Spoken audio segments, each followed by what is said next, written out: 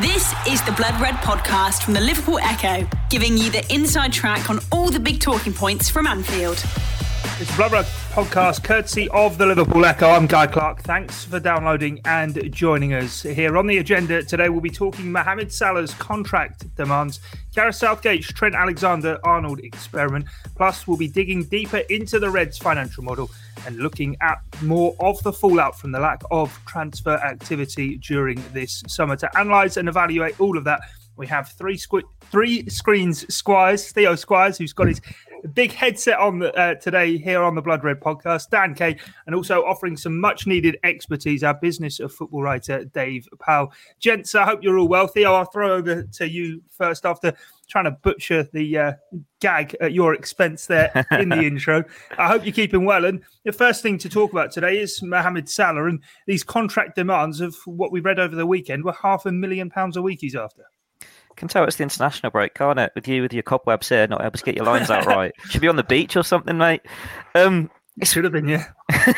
With Salah, it's one of those where 500k a week, it seems excessive for Liverpool, doesn't it? But you think, what's Kevin De Bruyne on at City? What's Cristiano Ronaldo now on at United? What's Messi on at Barcelona? Mbappe, Neymar? These are the fees that big players are getting at big clubs. And I know we've had the report that's rubbish that it's $500,000 wage demand.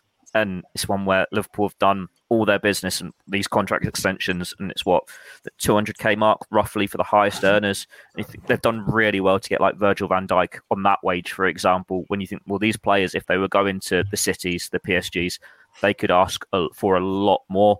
So you can see why that figure's come out there. But then Salah doesn't really strike me as this greedy sort of player that just chases the millions. He just wants to win as many trophies as he can and score as many goals as he can. Like every single interview, even the ones he was doing with the Spanish media last year, where he was almost flirting with Barcelona and Real Madrid, but then flirting with a new contract at Liverpool as well. It was still about winning trophies. It was still about scoring goals and being this great, successful footballer. So does it really matter if he's picking up 200k a week or 300k a week or 400k a week? He's still one of the wealthiest players in the Premier League. And it's going to be ancient tactics, isn't it? You're going to have these sort of exchanges where it is probably the hardest deal for Liverpool to conclude. Like, you think of all the deals they've negotiated, it seems to be relatively straightforward. The only one they've had the little hiccup with is Jordan Henderson because of his age, because of the length of the contract and what he's worth. But they've sorted that out. They let Gini Wijnaldum go. They're not going to let Mohamed Salah go. They're not going to let him run that contract down. And Salah knows his status in this squad.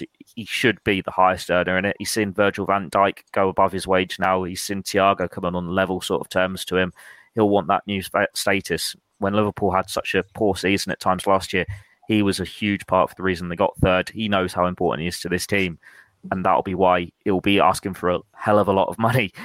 But 500k, that's probably a bit much. But it's one of those, we'll see. Like, it's never as simple and black and white as that, is it? It's not a case of there's your $500,000, that's what you take home. It's all your bonuses as well. How much does he pick up when Liverpool win? How much does he pick up when when he scores, when Liverpool win a trophy? It's far more complicated than that. And I'm sure Dave's going to offer far more insight on it than I ever could. But yeah, Salah's contract will seem like a harder one to do, especially when he's got such an outspoken Asian who wants to comment on it left, right, and centre. But it's just politics, isn't it? Trying to get the best deal for his client, for the best deal for Liverpool, and see what happens going forward. But when not many teams can afford these rates at the moment, it's very hard for him to see him actually getting a big transfer unless he runs that contract down. So it will eventually sign, you'd like to think. I take Theo's point there, Dan, but in terms of, yes, Mohamed Salah wants to be in the best place to win trophies, and Liverpool, more than anyone, probably are set up to be that kind of club. But equally, he wants to be paid the going rate of the top players, does he not? And has a right to be able to be getting his agent to try and negotiate the best deal for him, wherever that may be. Well, yeah, and looking at his age, he's 29 now, so this probably is the last big contract that he will be negotiating for what could be the peak years of his career. As Theo said, though, he doesn't, everything we know about him, the way he carries himself, his religious beliefs, his public persona, does not strike you as someone that would be just chasing the buck and wanting to be the highest paid player at the club, in the league, in European football or whatever. I do wonder if, Theo touched upon it, part of this may well be part of the dance in terms of his agent is concerned. And what you said then about, we all like to think, and the general impression we get is that Salah's primary motivation is winning trophies. Now, 2 years ago, without question, Liverpool were as good an option, even a year, 18 months ago, as good an option as being in contention for the biggest trophies that Liverpool supporters want to see them win. I'm not saying that they're not in contention for those now. However, as we know, a lot of the big clubs around the Premier League and around Europe have strengthened considerably. Liverpool haven't. If there is some kind of doubt in Salah and his agent's mind that maybe they don't feel Liverpool are going to be quite as competitive this season, next season, the season afterwards, then possibly this could be part of a tactic to kind of help engineer an exit strategy. Ask for too much money, knowing that Liverpool would never agree to 500, and then that kind of changes the complexion of everything and makes Liverpool maybe start to consider, would they start to look for offers for him rather than having him walking away for free? I agree with what Theo said. I'm sure I would be very, very surprised if the figure in question was 500, but it may well be upwards of 253. And this is obviously a very, very delicate situation that Liverpool are going to need to handle with an awful lot of care, because as we've said on numerous occasions over the last year to 18 months, eventually they are going to have to break up this front three who are all 29 now. But realistically, who is going to pay top money for Salah in terms of a transfer fee, in terms of his contract and everything else? And Liverpool don't really want to get themselves embroiled in a game of brinkmanship here, and for all of a sudden to be reaching the point, certainly in January, but particularly this time next year when he'd be 1 year away from the end of his contract, where all of a sudden they find themselves pushed into a corner. So it's all a bit of smoke and mirrors, isn't it? And no one really knows what's going on behind the scenes apart from those directly involved. But you would hope that Liverpool would look to get this tied down as soon as possible, because the nature of Salah and his astonishing impact since he's come to Liverpool means that the longer this drags on, the more it could become a problem for Liverpool. Yeah, Dave, you're the man who keeps an eye on the accounts for us at the Echo regarding Liverpool. Great to have you with us here on today's podcast, and I feel your expertise is going to be very much needed. I'm sure it probably won't just be me throwing questions your way as well as we go on. But in terms of how Liverpool have systematically through the course of the summer done these contract renewals, do you think it's kind of no surprise that they've sorted out the goalkeeper, a lot of the defensive and midfield players, and now getting towards Salah, kind of isolating that negotiation, because it is going to be a real key one for them? Yeah, they've gone through the kind of the spine of the side, haven't they? And I think the most taxing, the most difficult one to get over the line is the one that they still have in play at the moment, which is obviously Salah. There's a few things, and both Dan and Theo have touched on them. And I think the biggest thing in the if FSG, or we'll just say Liverpool now, but obviously it's ultimately it's FSG who are making the decisions here. It's in terms of where the money goes and is spent. I think if they have an issue with whether or not they were going to get this deal over the line, then they would have made a play to try and move him on this summer when there were actual people in play in the marketplace. Obviously, PSG have done their business. Just looking at it, I don't think he goes to anywhere in the Premier League, anywhere else. I think that money now is being spent. The clubs where he could possibly land, I mean, would Chelsea make a play for him? I don't know whether that kind of fits in with what their next move would be, because they'd be taking on another cumbersome contract for a player who's 29 years old. United have already done their business. Would he fancy a return to Chelsea after how it panned out there last time? No. Would Bayern Munich in the Bundesliga, they can spend money. Would he finish his career in the Bundesliga? Is that more kudos than winning trophies in the Premier League? I'd say no. And then obviously you've got Barcelona, who can't spend money, and that's every transfer window since the year dot. You always expect the main players to be Barcelona, Real Madrid. Now, for me, that whole Kylian Mbappe thing was bluster for this summer. I think they already knew that PSG weren't selling Mbappe to them, so it's a great PR stunt in terms of offer some money. It looks like we're still at the table, but in reality, they're not. I don't see how he improves his chances of winning trophies with either of Barcelona or Real Madrid at present, unless you wanted to try and win La Liga. I don't think either of those teams come close to winning the Champions League this year.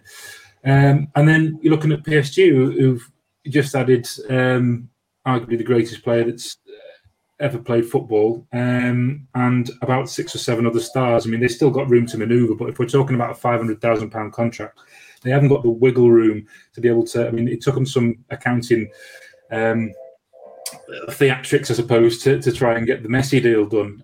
How you try and square another £500,000 on top of your own wage bill that you've got now, I don't see how it happens. So my feeling is that all this is it's like agents are bluster. The whole thing is, there's a seed planted somewhere and it drives the marketplace up, or it brings out those who might have an interest. But ultimately, I think we all know that Liverpool aren't going to spend £500,000 on wages for a player. It absolutely blows the very structured wage payroll bill at Liverpool out the water. I mean, because your top earners are all roughly on around the same amount, and that's the way it should be. I find it's hard to believe that they would increase his wages by £300,000, knowing that he's going to have his best years past. We don't know yet. He's 29. You're going to be offering a 5-year deal to someone who's going to be in his 30s by the time it runs out. The value is going to decrease every year. But on the flip side of that, I think that his agent has probably cottoned onto the fact that given Liverpool's lack of transfer spending this window and the kind of unrest among some fans, that they will know that Liverpool will need to pay more to keep him to avoid some kind of fallout, because ultimately they lose Salah and don't add anyone, or they're resigned to losing Salah, then the whole mood flips again, doesn't it? So yeah, it's a very delicate situation, but it's one that I just don't see him placed anywhere else. If it's about winning trophies, I'd argue in terms of where he's going to play, where he's going to actually get paid roughly what he wants, and where he's going to have a chance of winning something, it's probably Liverpool's best bet. The Blood Red Podcast from the Liverpool Echo. I know transfers are a hot topic at the moment. Whilst we are recording, we're live on YouTube and Facebook. If you have any questions you want to put to us, do comment away in the comment section. We'll try and get to some of them. But Theo, given what Dave said there in terms of you wouldn't let Salah go into the final 2 years of his contract unless you were confident you'd get a renewal done, because otherwise you get to 12 months away and all of a sudden his transfer fee would be far lower. I suppose on the other hand as well, from Mohamed Salah's agent's perspective, or even the whole model for Liverpool, this is a crucial one to get done, to then maybe unlock the spending once more, to say, hey, come to Liverpool, come and play with Mohamed Salah. At the moment, it's uncertain as to whether he will definitely be there beyond his current deal. I suppose the market's very different to what we're used to, because players are having to see out their contracts now. It's not a case of clubs being able to afford the big transfer fees that normally command because of the pandemic and everything. The fact that we're seeing Mbappe probably seeing out his contract, like when he joined PSG for that ridiculous fee, would anyone have predicted he will leave them on a free transfer? You'd thought that fee would be broken again. Like, clubs can't afford these big transfer fees, and players are going to have to see out their deals if they want to get this next big move.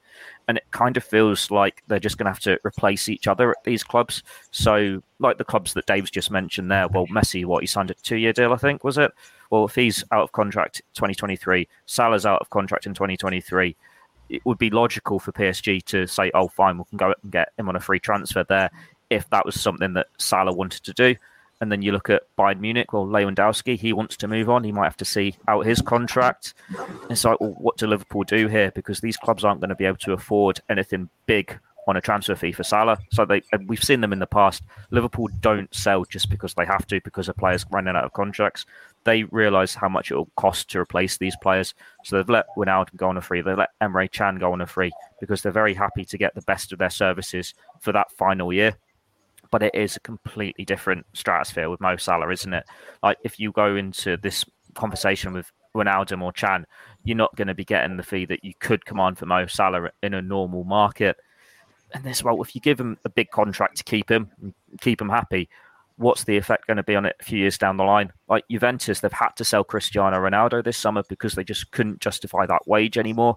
United, yes, we'll take him back, we'll give him that wage. Well, if he's not delivering them Premier Leagues and Champions Leagues every year, how long until that contract they decide, actually, we don't want to give him the full 3 years here. We can't justify it. Clubs get stung by these fees, and it's just the market is very different at the moment. It's not what we used to. You're having to predict these moves. It is going to be the player power sort of thing. It is very much in Mohamed Salah's hands here. It's like he can demand the sort of figure he thinks he can get, or his agent can demand it. And then it's how much do you want to stay at Liverpool, win trophies at Liverpool? Or is it a case of you just replace one big gun at PSG and then they'll replace someone at Bayern Munich or Juventus? And then you'd like to think, well, Real Madrid or Barcelona, they might recover in a couple of years. But granted, Barcelona is still in financial trouble here, but at some point they're going to get they'll get the finances recover. They'll have the fans back in, and they're getting these players off the wage bill. Like we've seen them get rid of Messi, we've seen them get rid of Griezmann. Coutinho is going to go at some point. That long list is going to go, and the clubs are then going to have this big wage bill that's so much lower than before, so they can just go out and get it on free agents. So Liverpool got to be very careful with how they play it, because if Salah wants to run down his contract, he could do it very easily, and they have been burnt in the past by players doing that. Yeah, it is a scary thought, isn't it, Dan, of actually how much would it cost to even replace Mohamed Salah, whether that be wages or transfer fee as well. And it's been so smart and clever in how Liverpool targeted these kind of uncovered gems to get themselves to the top of the tree. But now once they're there, they are going to have to pay the top dollar to keep them. Well, this is the problem Liverpool face in terms of, the financial model that FSG have been very clear pretty much from day one that this is how they're going to do things. And they haven't really veered away from that. And obviously particularly over the course of the last half decade, it's proven to be very, very successful. And I suppose inevitably that leads to some supporters that don't really probably care too much about the nuts and bolts of the business end of football and how business models and transfer structure and all the rest of it kind of work out. All they see is a player bought in for 35 million who's now worth 200 million. And if he goes, well, they think, well, we need to go and buy another £200 million player to replace him. But that's not how Liverpool operates. And I don't see any chance of all of a sudden the Liverpool owners suddenly changing their MO, their modus operandi after all this time. So what that means is, there always is a certain element of gamble. The Liverpool front three all cost roughly in the region of 28 to 35 million, all of whom obviously have gelled beautifully as individuals and as a trio, and obviously have helped provide this golden era for the club after years and years of waiting for a Premier League title and a European Cup. However, it would take a brave man to predict the owners all of a sudden saying, right, having done this, having used this model and this method to get us to this point, we're all of a sudden going to throw it out and suddenly start spending £200 million on an Mbappe or a Haaland, when that's just not how they've operated. Now that won't be what a lot of supporters want to hear, but that is, I just can't see. I can't envisage any scenario in which that's not how things play out for Liverpool, particularly because as certainly I've mentioned a couple of times before, and I think a few people have over recent months and years, financial fair play is not as effective as a lot of people would like it to be. And for the oil-rich clubs like Manchester City, like Paris Saint-Germain, obviously other clubs as well like Chelsea and Manchester United, with the kind of wealth Liverpool do not have to operate at, they're operating in a different financial stratosphere to what Liverpool are. And I've had this impression for quite a while from FSG that once it's become clear to them that financial fair play isn't really worth a carrot and isn't really going to clamp down on the spendings of the petrodollar clubs, that their effectiveness within that kind of marketplace has become reduced.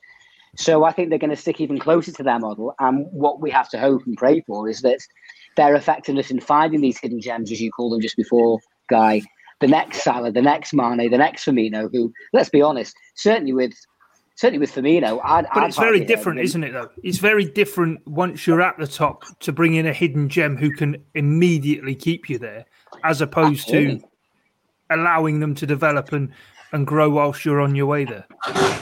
Because expectations have risen now as well. You know what I mean? Liverpool are expected to challenge for the title, the Premier League title and the Champions League every single season. And this is, this point was always going to come, I think. And it's one of these that, I think for some supporters, it's a case of being careful what you wish for. As long as Liverpool have these owners, this is how it's going to be. And what it means is that more often than not, because of the greater spending power of the other clubs, we've got to pull a rabbit out of a hat more often than they do. And you can't perform miracles every time. This is where, the likes of Michael Edwards and the transfer committee and the recruitment has to be spot on. And you would hope that, it's no secret that the three strikers have been getting older. You would hope that they've had some kind of plan in place for this.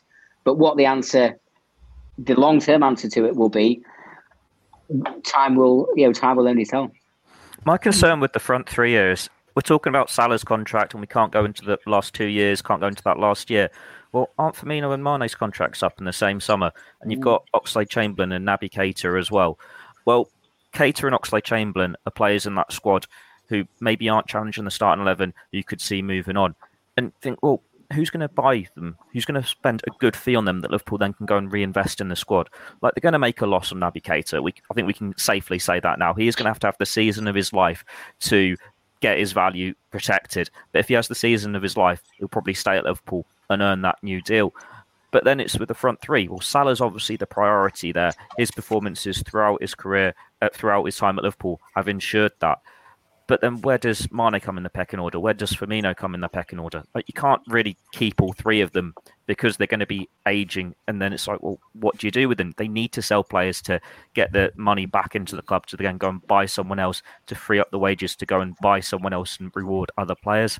What are you saying then? We've got this comment on screen from Peter, who's got in touch and says, haven't seen that Firmino's getting a new contract.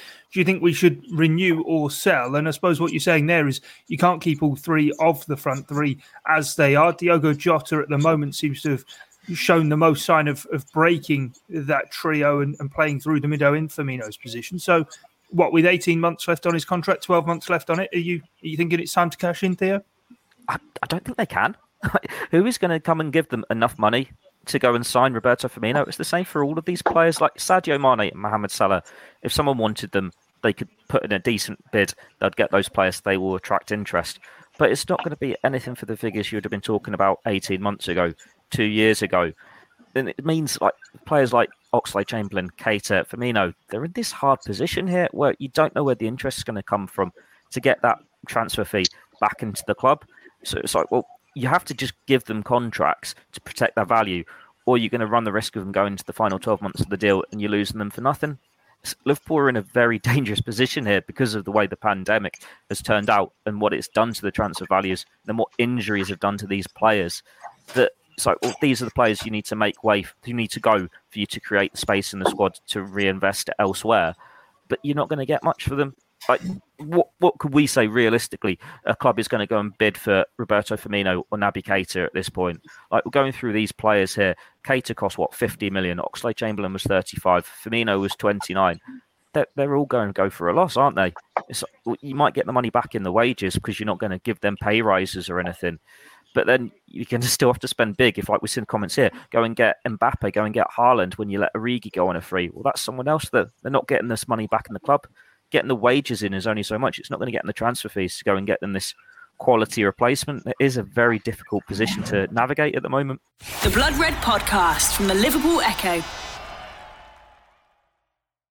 Dave, you've been listening in very, very astutely. And I suppose we saw today on Twitter, Swiss Ramble dropping a great long thread regarding kind of the animosity towards Liverpool's transfer activity this summer. Ibrahima Konate, as we well know, the only player to have come in during the course of the summer. But a really fascinating thread that I know you've obviously looked through, poured through and examined, that threw up a few things to me that I think is worth obviously noting. The player trading model that Theo was there talking about, Liverpool don't run it of letting someone go for free and bringing in someone on a great big contract and great big fee. And also the wage bill. We've been talking there for 25 minutes or so about Mohamed Salah and a new contract for him. Now, the perception, certainly from myself, has always been Liverpool aren't the biggest wage payers, yet they are second only behind Manchester City in terms of the outlay on wages. Yeah, I mean, it's kind of a common misconception that the likes of United, etc., pay far more. I mean, first and foremost, I mean, it's a great, fantastic thread that was from Swiss Ramble, and all those costs that you see are kind of inclusive of all staff and even down to your kind of the matchday operators that come in on a part-time basis during the season. Obviously, not going to have any of that for the next accounting period because there was stadiums were shuttered. So. But yeah, I mean, largely Liverpool's rise over the past, let's say, 5 years has been built upon success on the pitch. They made kind of investment through better standard of players, reinvesting money from kind of 2016 onwards to the point where that raises your wage bill up. And also wages have risen across football as well. But FSG kind of previously, like the Red Sox, have operated on this model whereby they like to incentivize contracts, so it kind of promotes strong performance on the pitch or in the baseball field or wherever you want to use the parlance. But what that does is it kind of means that what they've effectively done, they spread the kind of the payroll across the club. So, I mean, there is a wage structure there. You look at it, so all the big earners earn roughly the same. I mean, it's a very harmonious squad, isn't it? And that's kind of something which has been really kind of the drum has been beaten by Jurgen Klopp in terms of squad harmony and making sure that all that is kind of something which is boxed off. And with that comes people being rewarded for their own role within a team. And there's no... You look at some clubs, there can be earners who are getting... especially if you look at somewhere like Italy, so you could go to Italian football. That's when Ronaldo was there, and someone who was playing alongside him in the 11 would likely be earning, and that was a fraction of what he was on. Even that, they're doing effectively the same job in 90 minutes. Obviously Ronaldo's is their tasked with scoring the goals, but ultimately not everyone's rewarded in a similar way. But with incentivized contracts means that if you do achieve success, then you're going to have to pay. So the wage bill rose considerably after the Champions League win because those figures were accounted through bonus payments into the accounts for the year ending May 2019. So that was rewarding success. So I don't know how, in terms of how the breakdown is for individuals, what they get, but you would imagine that there are some for winning club football's greatest prize. You imagine the bonuses are quite healthy, and on the back of that, Liverpool then win the Premier League the year after. Now that hasn't been accounted for in the most recent accounting period because the season was postponed due to COVID. So we're probably going to see that next season, and then we're going to see the likes of Jota and Thiago added to the wage bill. And Thiago wasn't an insignificant amount added to the wage bill either. That was it was kind of more of a deal to get worked into the payroll than it was to actually pay the transfer fee. It kind of masks how big of a deal that actually was financially for Liverpool. Bringing Thiago on board because he is one of the club's highest earners, whereas the transfer fee kind of masks that as being just kind of a kind of middle of the road business for a good player. So there's going to be more pain coming down the tracks for that. And obviously, you look at United and say, why haven't United so low? Then there's a number of factors behind that. It could be that they have a real kind of discrepancy with how well they pay their best performers and the rest of the squad, and also the fact that they've not been very successful on the pitch. So ultimately, bonus payments have probably been few and far between. I mean, in reality, if they would have missed out on the Champions League a couple of seasons in a row, then they would have actually owed money back to Adidas for kind of penalties in terms of not keeping up their end of the bargain. So, and Chelsea's success in the Champions League hasn't been accounted for in these figures yet because obviously that occurred in the most recent period. So basically, you're looking at Chelsea haven't won the Premier League since, when was it, 2017? Last time Chelsea won the Premier League. Europa League, your bonuses for winning the Europa League, clubs ranking that into factoring that are going to be minimal because the rewards aren't there financially for getting further in that far in the competition, so they'd be minimal. Whereas the rewards from the Champions League outstrip anything you could get anywhere else. So hence the reason why the players share in that pot. But yeah, basically, it's almost Liverpool have been punished for their own success on the pitch now because they've got this high wage bill. And part of me thinks some of what they've done in terms of offering these deals, obviously, is to protect value as far as you can. But I mean, I think for some of them, there's still money owed. So the likes of Van Dijk, there's still. So to explain amortization, it's basically, a transfer fee appears in a club's accounts as a breakdown of what it's worth over 5 years. So say when Van Dijk signed to Liverpool for 75 million, you break that down over 5 years, that's 15 million. So, by offering an extended contract, that means that the money has already been paid off that, but then you have another extra 3 years on top of that. So your accounts come down by half. So I think it's about 7.5 million that Van Dijk cost in Liverpool's accounts now, as opposed to the 15 he cost last year, if that makes sense. So there's an element of that. So it's a way of driving down some of the costs associated with the business on the balance sheet.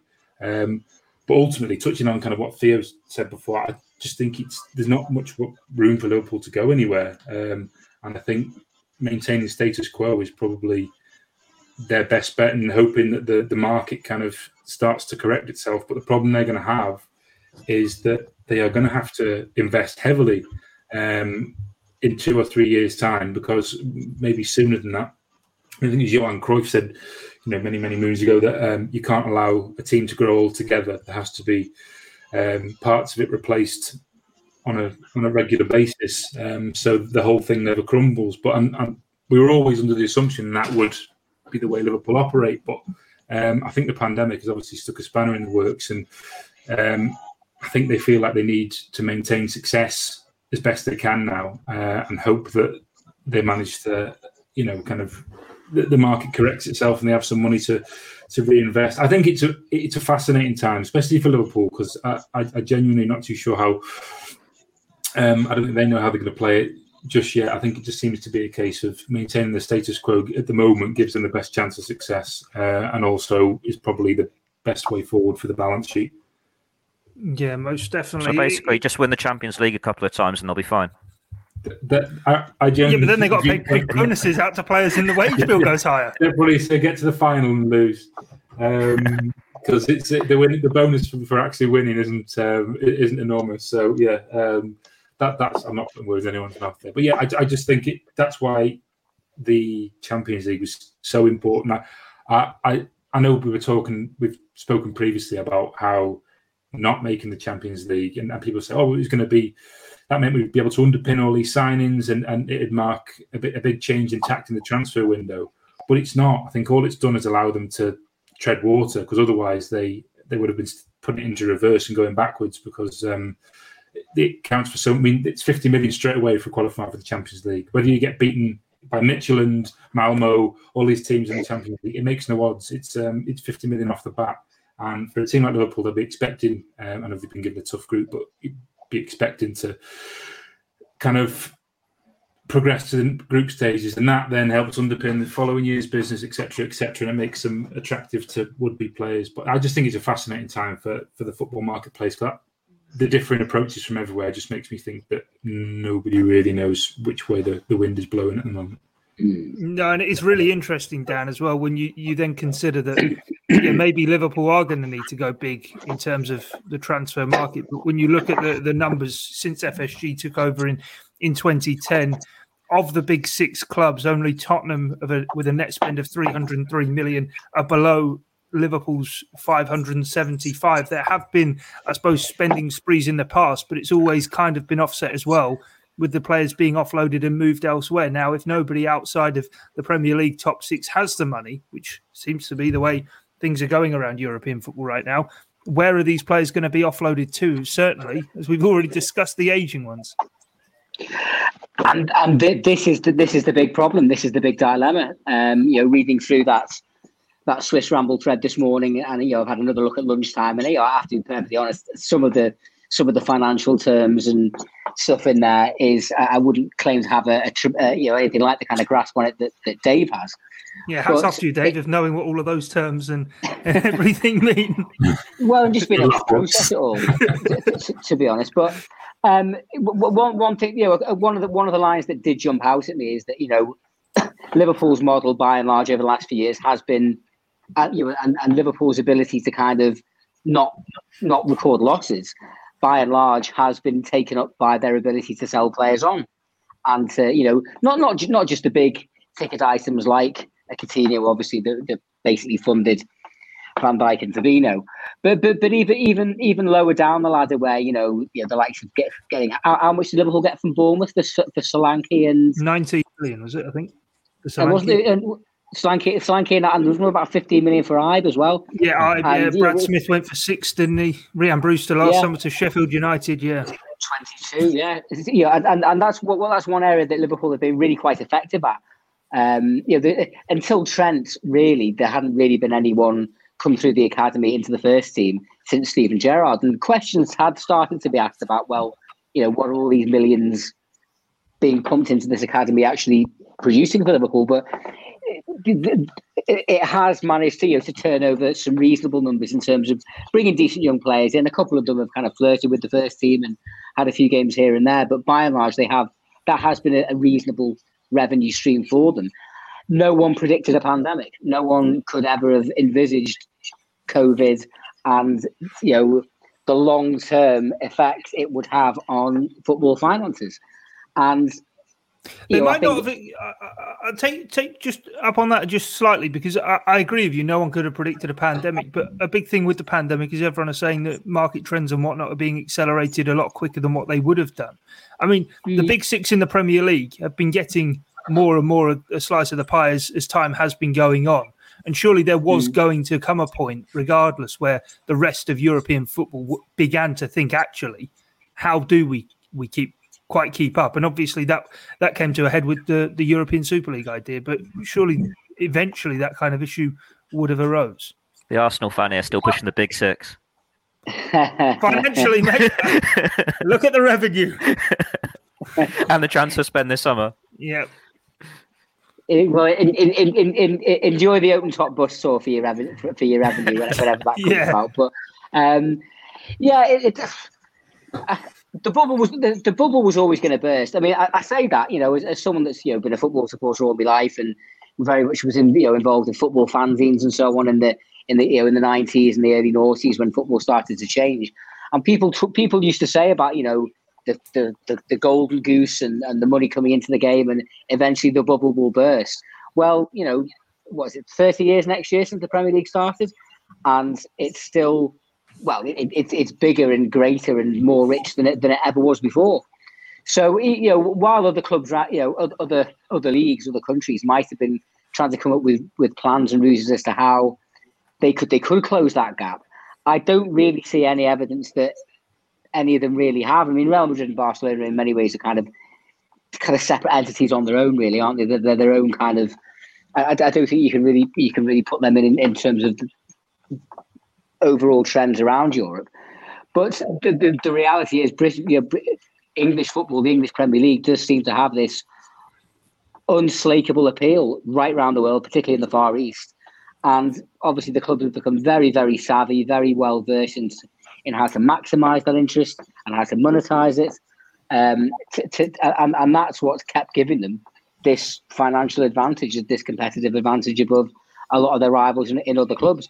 I think one of the other lines that kind of stuck out to me from Swiss Ramble was the fact that Liverpool, in terms of Liverpool's growth and in terms of revenue, obviously it's been significant since Fenway came in, and obviously they've revitalised and really kind of made the commercial side of the club punch its weight in a way that it never did before.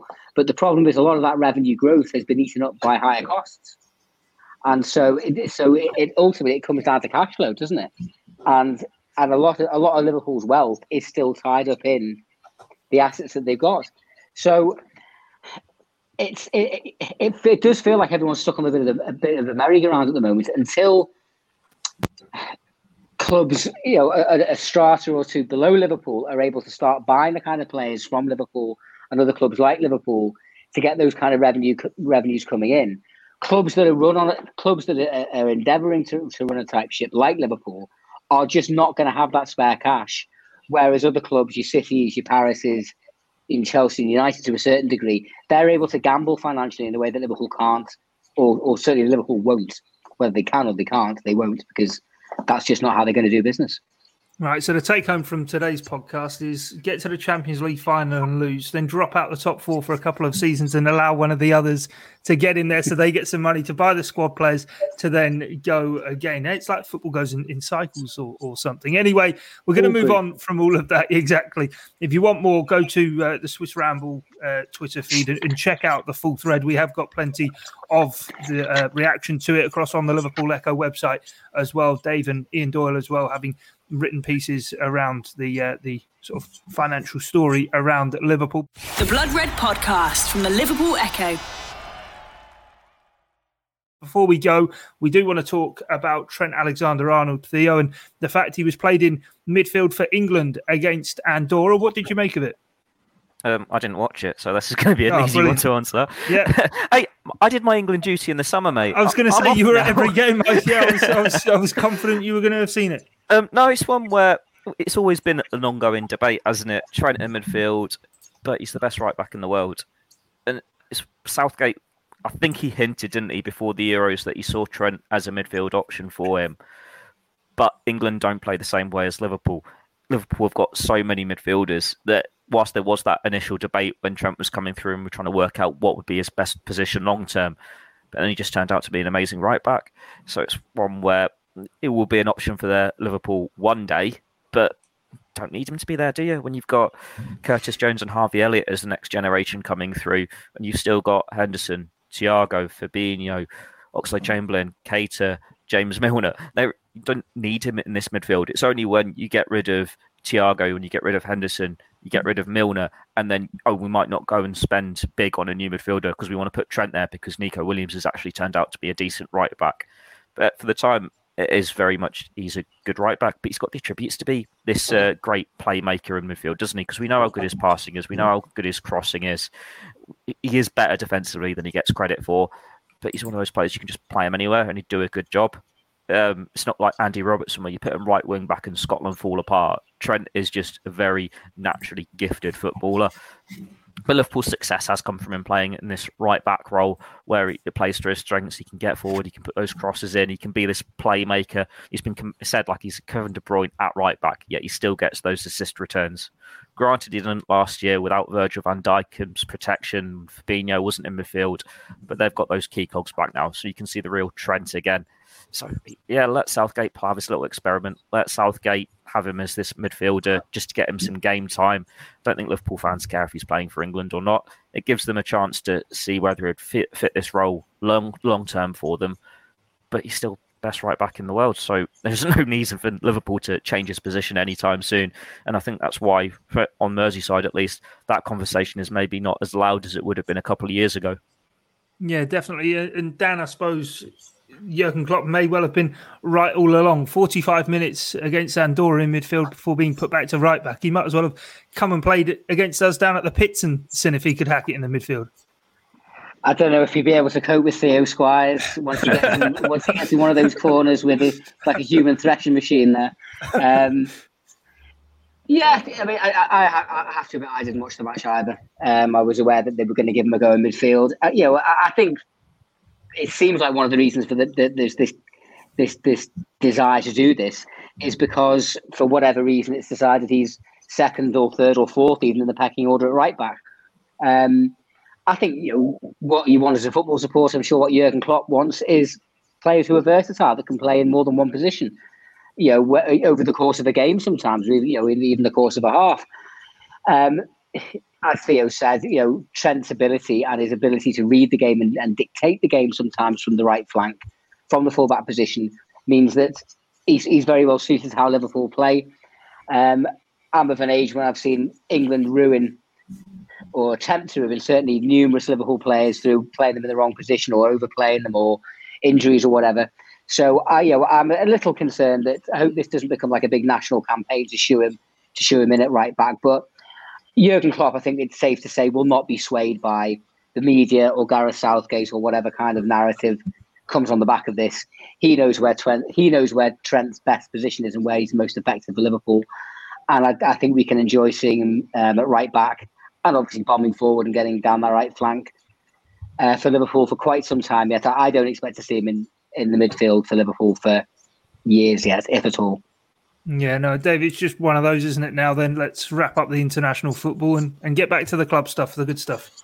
Yeah, I mean, the most interesting thing to happen in this international window was the COVID officials coming onto the field to hook everyone and the dog that scored in Chile. So, yeah, bring the football if you've not seen that, check that out. That is brilliant. He might be offside, but he wheels away in celebration and everything. Yeah, great. Sign him up, Jürgen. Yeah, little flick of the head. Leaves the keeper no chance. But yeah, literally, those are the two highlights in the international window. So let's just have the club football back. I'm all international out after the summer. I had no desire to see it back so soon. But yeah, it's roll on the next round of fixture. Yeah, no, most definitely right. Liverpool, of course, back in Premier League action at the weekend. Trip to Elland Road to take on Leeds United. If you want more of the financial stuff we've discussed today, do make sure that you sign up for this week's Blood Red Club podcast. It will be with Dave and Matt Addison talking through even more of the financial state at Liverpool and fallout from the transfer window. Just head to bloodredpodcast.co.uk, leave your email address, and the weekly Blood Red Club podcast will find its way directly to your email inbox. But from myself, Guy Clark, Dave Powell, Dan Kay, and Theo Squires, thanks for your time and company. It's bye for now. You've been listening to the Blood Red podcast from the Liverpool Echo.